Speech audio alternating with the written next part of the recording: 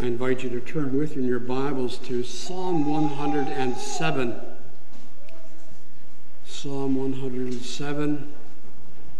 It's a psalm of thanksgiving to the Lord for his great work of deliverance. It's rather a long psalm, but I'm going to read the entire psalm, 43 verses. Psalm 107 as our basis for Lord's Day 10.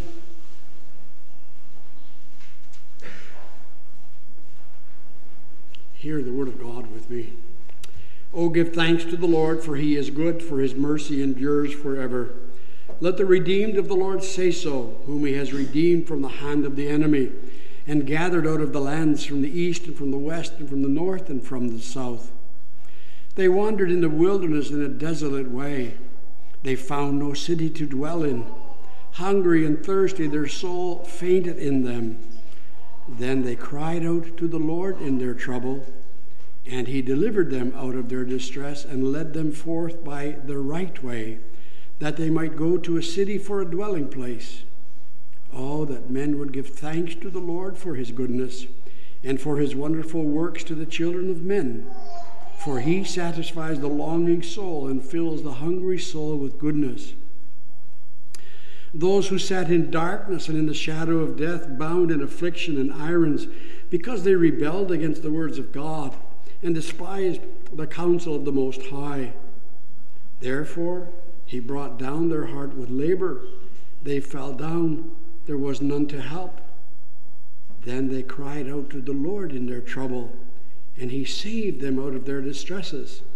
He brought them out of darkness and the shadow of death, and broke their chains in pieces. Oh, that men would give thanks to the Lord for his goodness and for his wonderful works to the children of men. For he has broken the gates of bronze and cut the bars of iron in two. Fools, because of their transgression and because of their iniquities, were afflicted. Their soul abhorred all manner of food, and they drew near to the gates of death. Then they cried out to the Lord in their trouble, and he saved them out of their distresses. He sent his word and healed them, and delivered them from their destruction. Oh, that men would give thanks to the Lord for his goodness and for his wonderful works to the children of men. Let them sacrifice the sacrifices of thanksgiving and declare his works with rejoicing. Those who go down to the sea in ships, who do business on great waters, they see the works of the Lord and his wonders in the deep, for he commands and raises the stormy wind, which lifts up the waves of the sea. They mount up to the heavens, they go down again to the depths. Their souls melt because of trouble. They reel to and fro and stagger like a drunken man, and are at their wits' end. Then they cry out to the Lord in their trouble, and he brings them out of their distresses. He calms the storm so that its waves are still. Then they are glad because they are quiet, and so he guides them to their desired haven. Oh, that men would give thanks to the Lord for his goodness and for his wonderful works to the children of men. Let them exalt him also in the assembly of the people, and praise him in the company of the elders. He turns rivers into a wilderness, and the water springs into dry ground, a fruitful land into barrenness for the wickedness of those who dwell in it. He turns a wilderness into pools of water, and dry land into water springs. There he makes the hungry dwell, that they may establish a city for dwelling place, and sow fields and plant vineyards, that they may yield a fruitful harvest. He also blesses them, and they multiply greatly, and he does not let their cattle decrease. When they are diminished and brought low through oppression, affliction, and sorrow, he pours contempt on princes and causes them to wander in the wilderness where there is no way. Yet he sets the poor on high, far from affliction, and makes their families like a flock. The righteous see it and rejoice, and all iniquity stops its mouth. Whoever is wise will observe these things, and they will understand the loving kindness of the Lord thus far. Would you then also turn with me in the back of your Psalter hymnal to Lord's Day 10.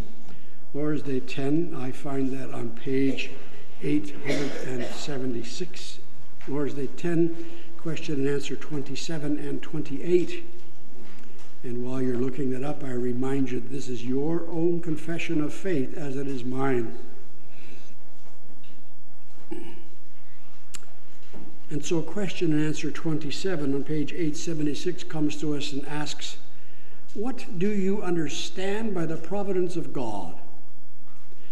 Providence is the almighty and ever-present power of God, by which God upholds as with his hand heaven and earth and all creatures, and so rules them that leaf and blade, rain and drought, fruitful and lean years, food and drink, health and sickness, prosperity and poverty, all things, in fact, come to us not by chance, but by his fatherly hand. How does the knowledge of God's creation and providence help us? We can be patient in adversity, thankful in prosperity, and for the future we can have good confidence in our faithful God and Father that no creature will separate us from his love. For all creatures are so completely in his hand that without his will they can neither move nor be moved. Thus far the reading of God's holy word. May he add his blessing to the hearing, the reading, and the preaching of his word again this afternoon. Beloved congregation of our Lord Jesus Christ,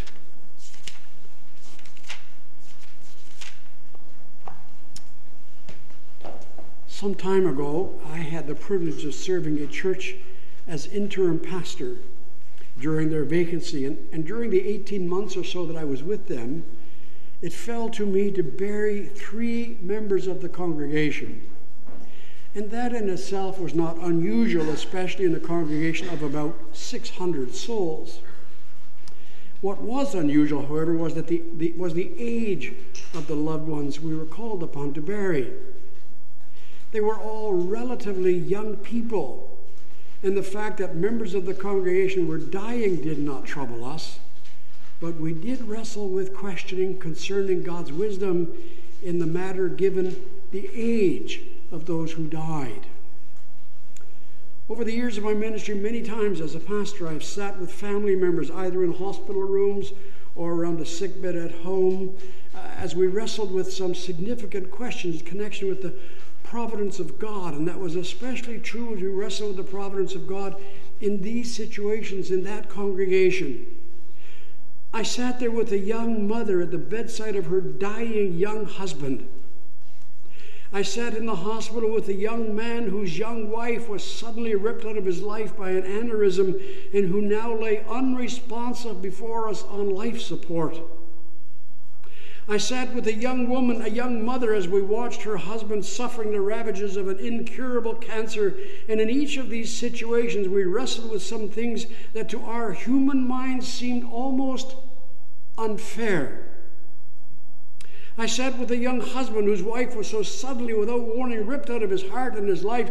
I sat with a young wife at her husband's bedside, and I watched and I waited while he suffered the debilitating effects of an incurable cancer over a long period of time. I sat with that young mother at the bedside of her dying husband and watched him suffer the effects of chemotherapy during the last days of his life. And in all of our discussions, we wondered about what God was doing in the lives of these young people and their families. We could not help but wonder why God was calling these relatively young people out of our midst and out of the lives and hearts of those who loved them. We wrestle with the fact that the normal way of the Lord was that children would carry their parents to the grave, not the other way around. And to our sin-darkened minds, it made no sense. Oh, and as we talked and as we searched the scriptures together, we knew that to question God's way with us was illegitimate. But who among us, even here, not at one time or another, entertained some similar questions about the wisdom of God? When bad things happen to good people, who of us has not pondered in their heart or perhaps even given expression to the question, why did God allow this? Sometimes our mind went beyond the immediate circumstances and we looked at other incidents in our world. Incidents where it almost seemed that somehow God wasn't being fair. Somehow it seemed that those who worked so hard to live close to the Lord, somehow it seemed so often that they seemed to suffer so much more in life than did the unbeliever, and somehow it didn't seem right. You know what I mean. Asaph in Psalm 73 wrestled with exactly the same perplexing question. Here he was, striving to live a life of covenant faithfulness and obedience, and yet his life was so very hard for him. His unbelieving neighbors, they all appeared to prosper, while he groveled here below, and he wrestled with that. It didn't seem right. It didn't seem fair. Read that song, perhaps for your evening devotions. And people of God, we can look around us at our world and we can multiply that example 1,000 times. For instance, in today's society, it is considered an act of courage and heroism to save a stranded whale.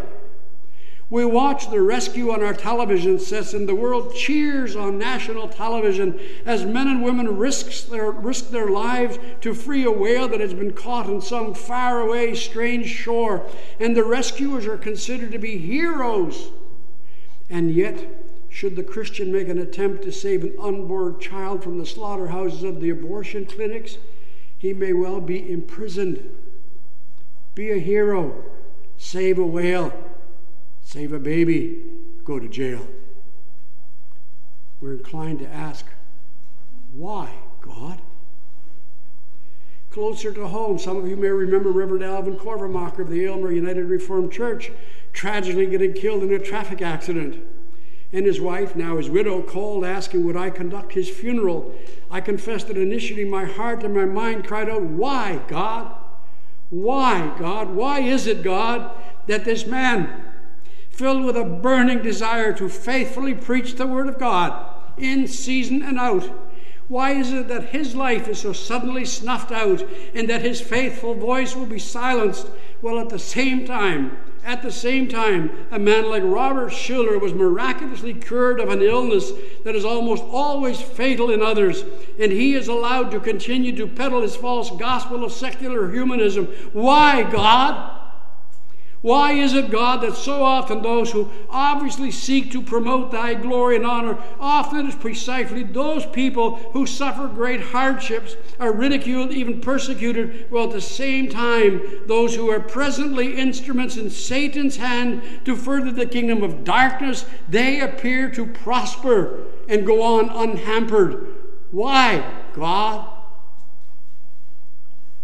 Oh, as I sat in the hospital rooms with God's covenant children, pondering all these things, we finally and correctly were brought to ultimately conclude that all of the questions about God's way with us, we have no definitive answer. God's ways are not our ways. God's thoughts are not our thoughts. As yet we see through a glass dimly, and we still walk in this world by faith and not by sight.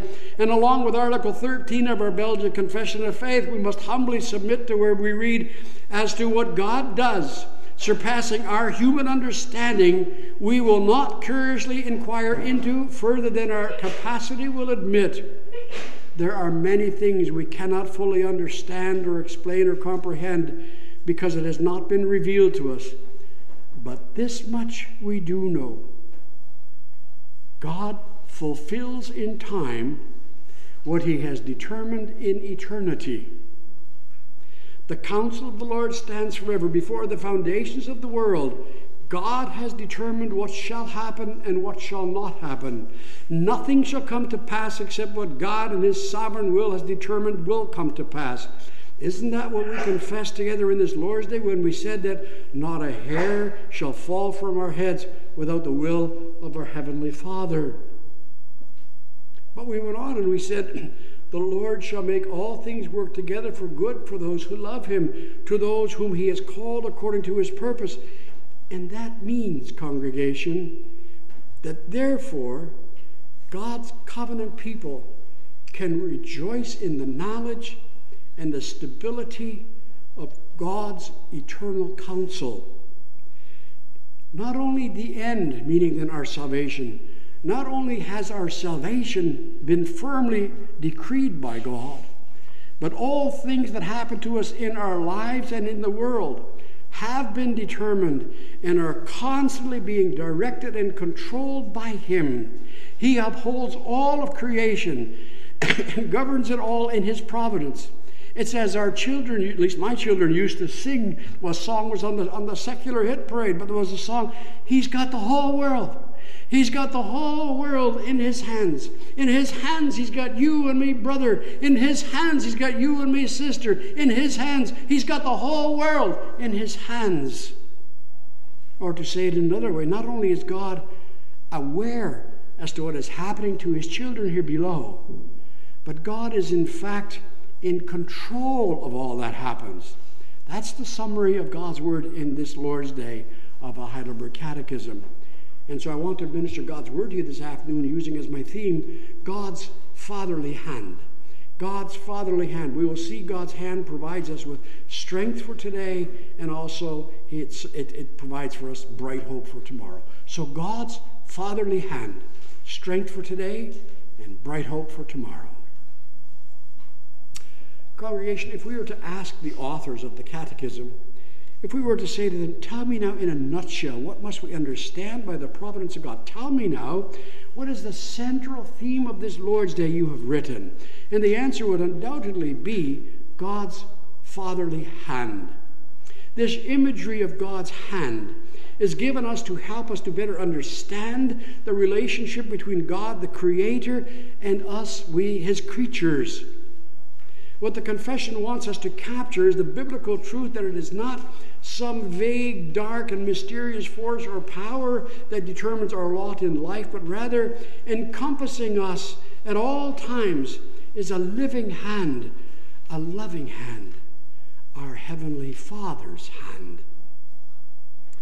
The Catechism reminds us that not only does God have His hand in all things that happen, but we're also taught to see that we are to see, and sometimes we are even to feel His hand in our lives. And congregation, I fear that is a concept all but lost among many of us over the years.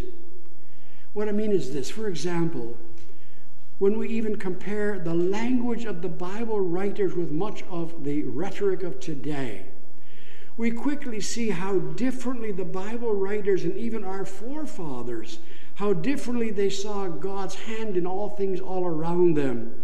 Oh, we will still on an occasion remind ourselves of God's involvement or care. When, for instance, we're confronted with a major calamity or a catastrophe, we will perhaps mumble something about an act of God. Or at a joyous celebration such as the birth of a child or the commemoration of an anniversary or on New Year's Eve, for instance, we will sometimes speak of God's providential care. But what about in the common everyday things? The things we speak about every day, things such as the weather, rain or drought. The question of what shall we eat, food and drink. How's your health, sickness and health. What about our concern for the crops in the fields, leaf and blade?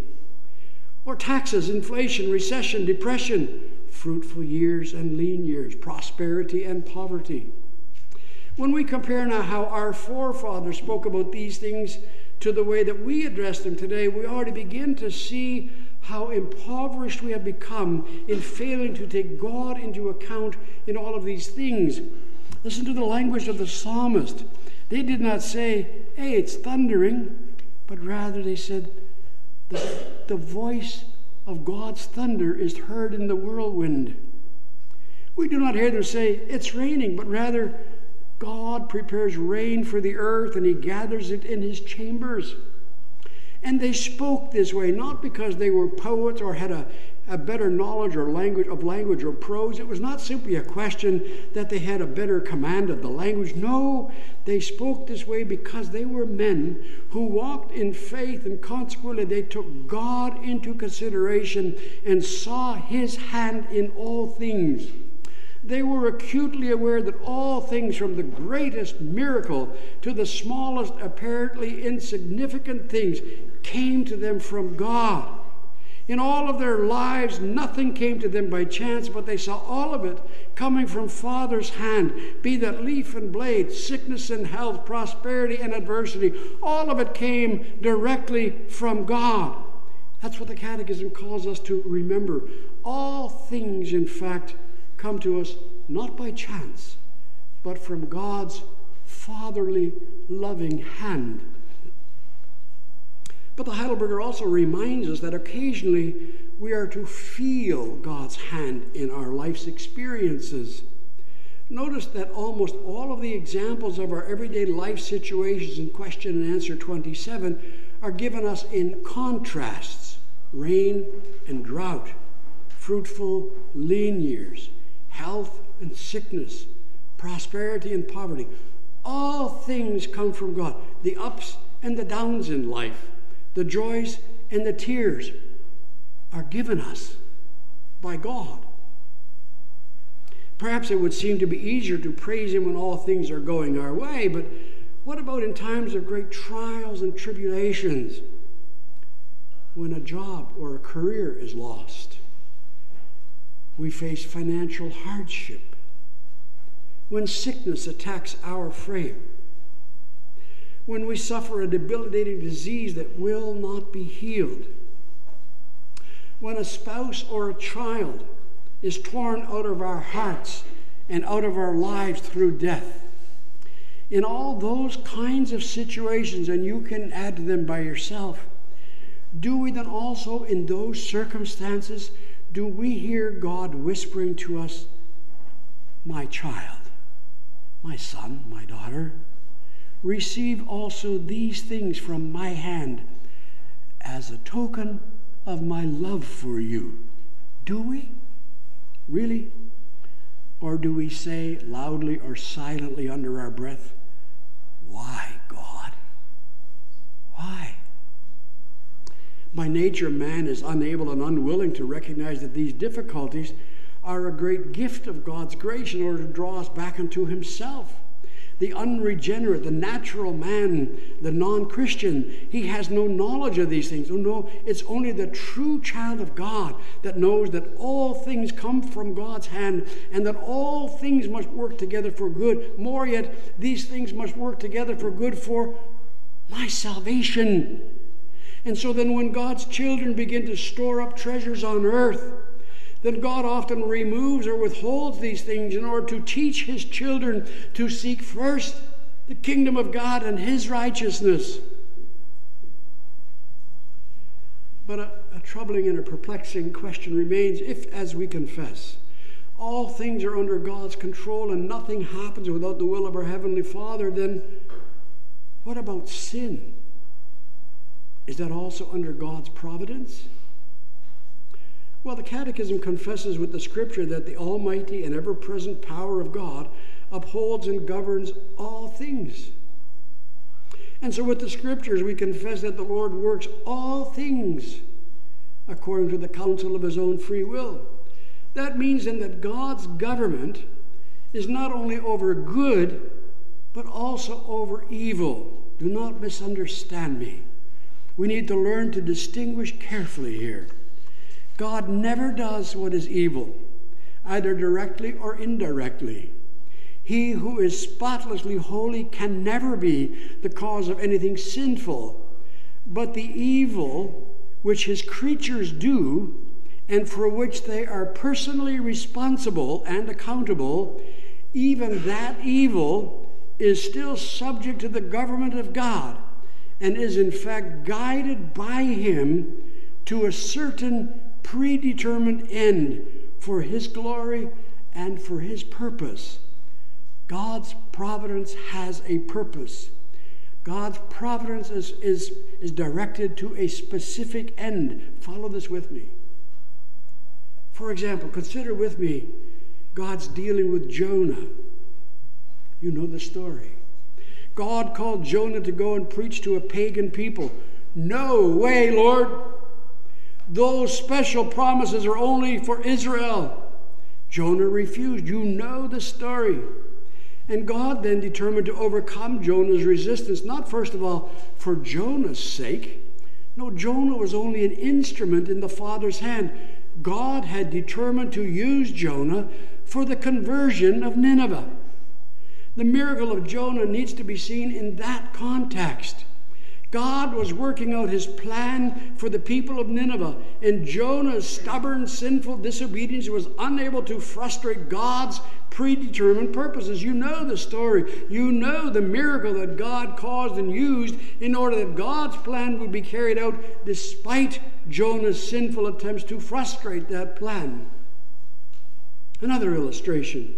We're reminded of God's government over sin also in the account of Joseph and his brothers. You know that story as well.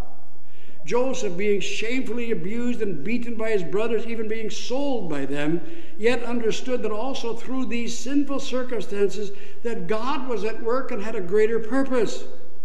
Throughout it all, throughout the sin and evil intent of the brothers, God was at work, guiding the history of his covenant people. And that would all become clearly evident years later when we hear Joseph witness to his sinful brothers, "You thought evil against me, but God meant it for good." Consider also Elimelech and his wife Naomi, who in their sinful disobedience left the land of the promise to return to Moab, all for the sake of bread that perishes. And yet their sinfulness was used by God for God's purpose. When Naomi's son, an Israelite, married Ruth, a Moabitess, the marriage itself was sinful and contrary to God's revealed will. Jews were not to marry Gentiles. And yet again, through that sinful situation, in spite of the sinful disobedience, Ruth was eventually led to Boaz, and through her marriage to him, entered into the line of the Messiah. But by far, the greatest example of the sin of others working for God's glory and the good of his people was demonstrated on that cross erected on Golgotha.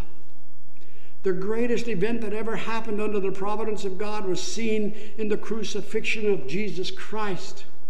His crucifixion, people of God, was the greatest sin ever committed under the providence of God. No evil that has ever been committed can be compared to that. And yet even that abomination did not just happen by chance. No. Jesus' suffering of the torments of hell was the fulfillment of God's plan. In the suffering and the death of Christ, he became the Savior of the world. In that cross, we have a revelation of human sinfulness and degradation at its worst. And at the same time, we see a demonstration of the love and the providence of God at its most glorious. Nothing in history can equal the crucifixion as a display of human wickedness and depravity. And nothing in history can surpass the cross in divine grace. Sinful man nailed him to the cross, but in the providence of God, that sinful act of man provided the way, the only way for lost and fallen mankind to taste of eternal grace and mercy. But what about our own sin? What about the evil that you and I do? People of God, in the context of this confession, we must be brought to a greater realization of the seriousness of our sin. We have just confessed that all things are given us by God. No, not our sin. It doesn't come from God. But our own dishonoring of God, we do by exercising the very power God has given us with which to glorify him. Our sin is made the more offensive to God when we understand that the power that God gives us with which we were to honor him, we use to dishonor him. And God holds us personally responsible for our sin. And God demands that our sin must be paid for, either by ourselves or by the blood of Christ. And yet, even our sin is subject to the divine government of God and is used by him for the furthering, the advancement of his kingdom. We need to understand that clearly. And now finally, after having taught us all of this, the Catechism finally asks, how does that knowledge help us? The question now again becomes very personal.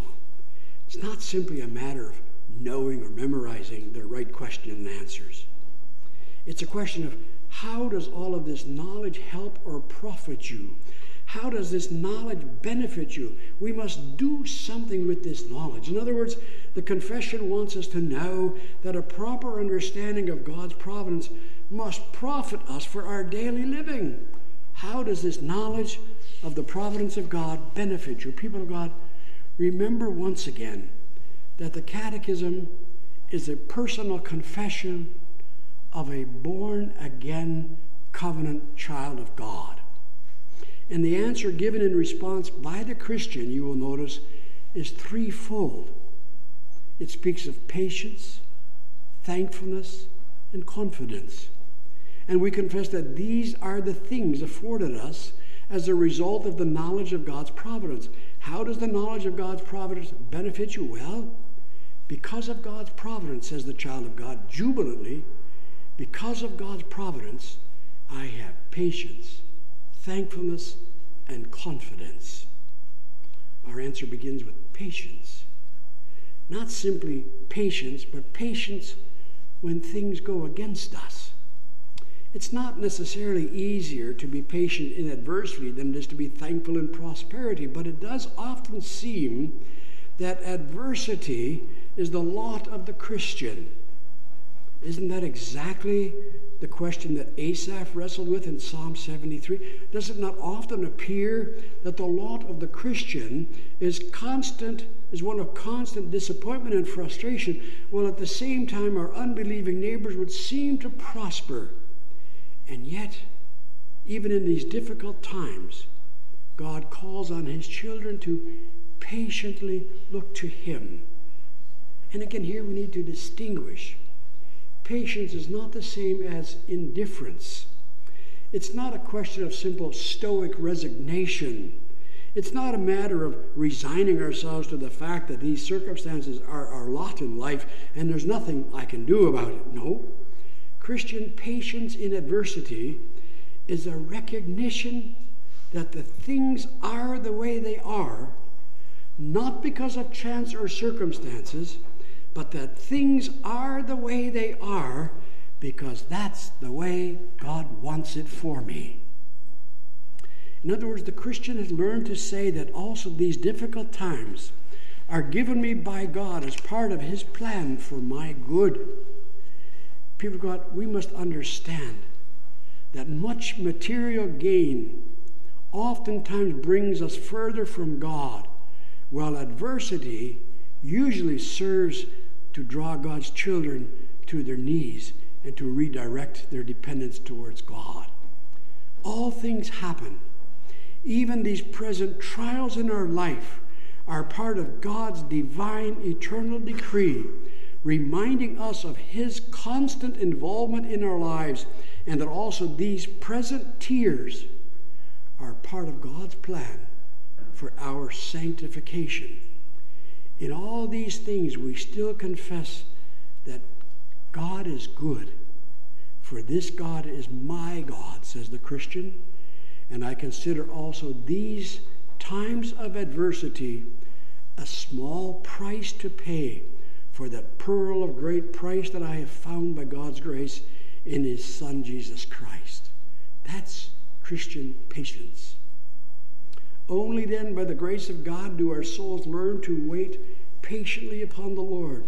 And through that kind of patience, hear me well, through that kind of patience, our afflictions become sweet to us, resting in the knowledge that God has purposely planned these things for us. Then Paul's lesson is practiced and learned by us, to be patient in tribulation. Then we may also patiently await the time when all our earthly sufferings will cease and we shall be brought into eternal glory.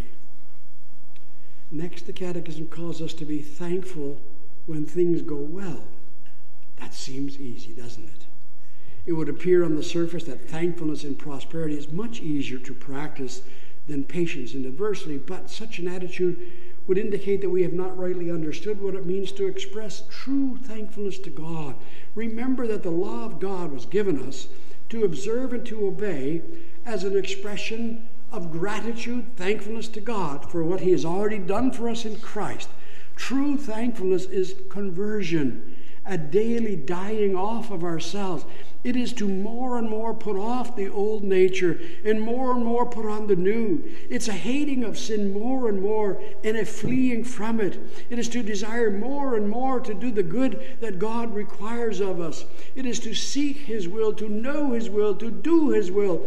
That is thankfulness. It's not easier to be thankful in prosperity than it is to be patient in adversity. Both are impossible for the natural man. However, both are also the fruits of the Spirit in the regenerated heart of the child of God, and both must be evidenced in his daily walk. The final fruit taught us in this Lord's Day is confidence, a bright hope for tomorrow. Confidence in what? Confidence in that God will provide all things necessary for body and soul.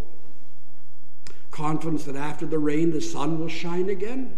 Yes, that too is implied and promised. However, the Catechism here quotes from Romans 8.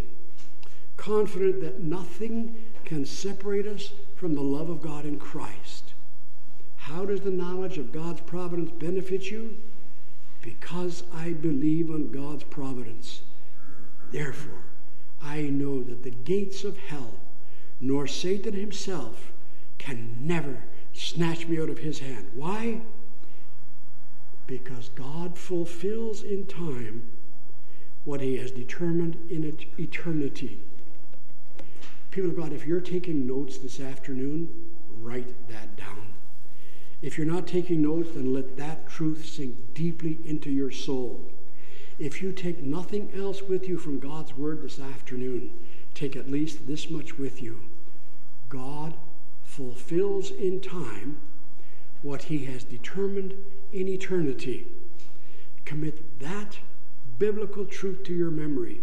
God fulfills in time what he has determined in eternity. In other words, all things, including the eternal destiny of his covenant people, has been determined by him before the foundations of the world were laid, and neither angels nor demons, neither present nor future, nor any power, neither height nor depth, nor anything else in all creation can frustrate or alter that eternal decree of God. All of this is taught us in the doctrine of the providence of God. My precious, precious saints of God gathered with me here in Bowmanville this afternoon, what a tremendous comfort this doctrine affords us. We're not full of fear about the future, are we? We're not even afraid to die, are we? How could that be? All things are in Father's hand. Nothing, not even death can separate us from his love. All creatures are so in his hand that without him they can neither move nor be moved. In fact, our enemies are God's enemies. God is not only in control of your life, but he's also in control of those who would seek to harm or injure you. They too are constrained by the providence of God. Of what then shall we be afraid? If God is for us, who can be against us? Mighty people of God, such trust in our Father provides the peace that passes all understanding. What the future brings, we don't know. We do not know what the future holds, but we do know who holds the future. Perhaps our future will bring prosperity. Perhaps adversity will be our lot. We don't know. It's enough to know that God is with us, and in him our adversity itself becomes prosperity. For if God is with us, who can be against us? He who has not spared his own Son, shall he not give us all things in him? In such a frame of mind, the Christian will no longer fret in difficult circumstances of life. Instead, he will grow in the love and the knowledge of Jesus Christ and his Father God, who has made us and who has planned and accomplished our salvation And in that conviction, with that conviction in his heart, the Christian faces every day joyfully, confidently, anticipating eternal glory. May God grant us all true happiness through the knowledge that for now and forever, in life and in death, we are not our own, but we belong to our faithful Savior, Jesus Christ. Shall we pray? Great is thy faithfulness, O God, my Father. There is no shadow of turning with thee. Thou changest not, thy compassions, they fail not. As thou hast been, thou forever wilt be. Pardon for sin, a peace that endureth, thine own dear presence to cheer and to guide, strength for today, bright hope for tomorrow, blessings all mine, with 10,000 beside. All I have needed, thy hand hath provided. Great is thy faithfulness, Lord.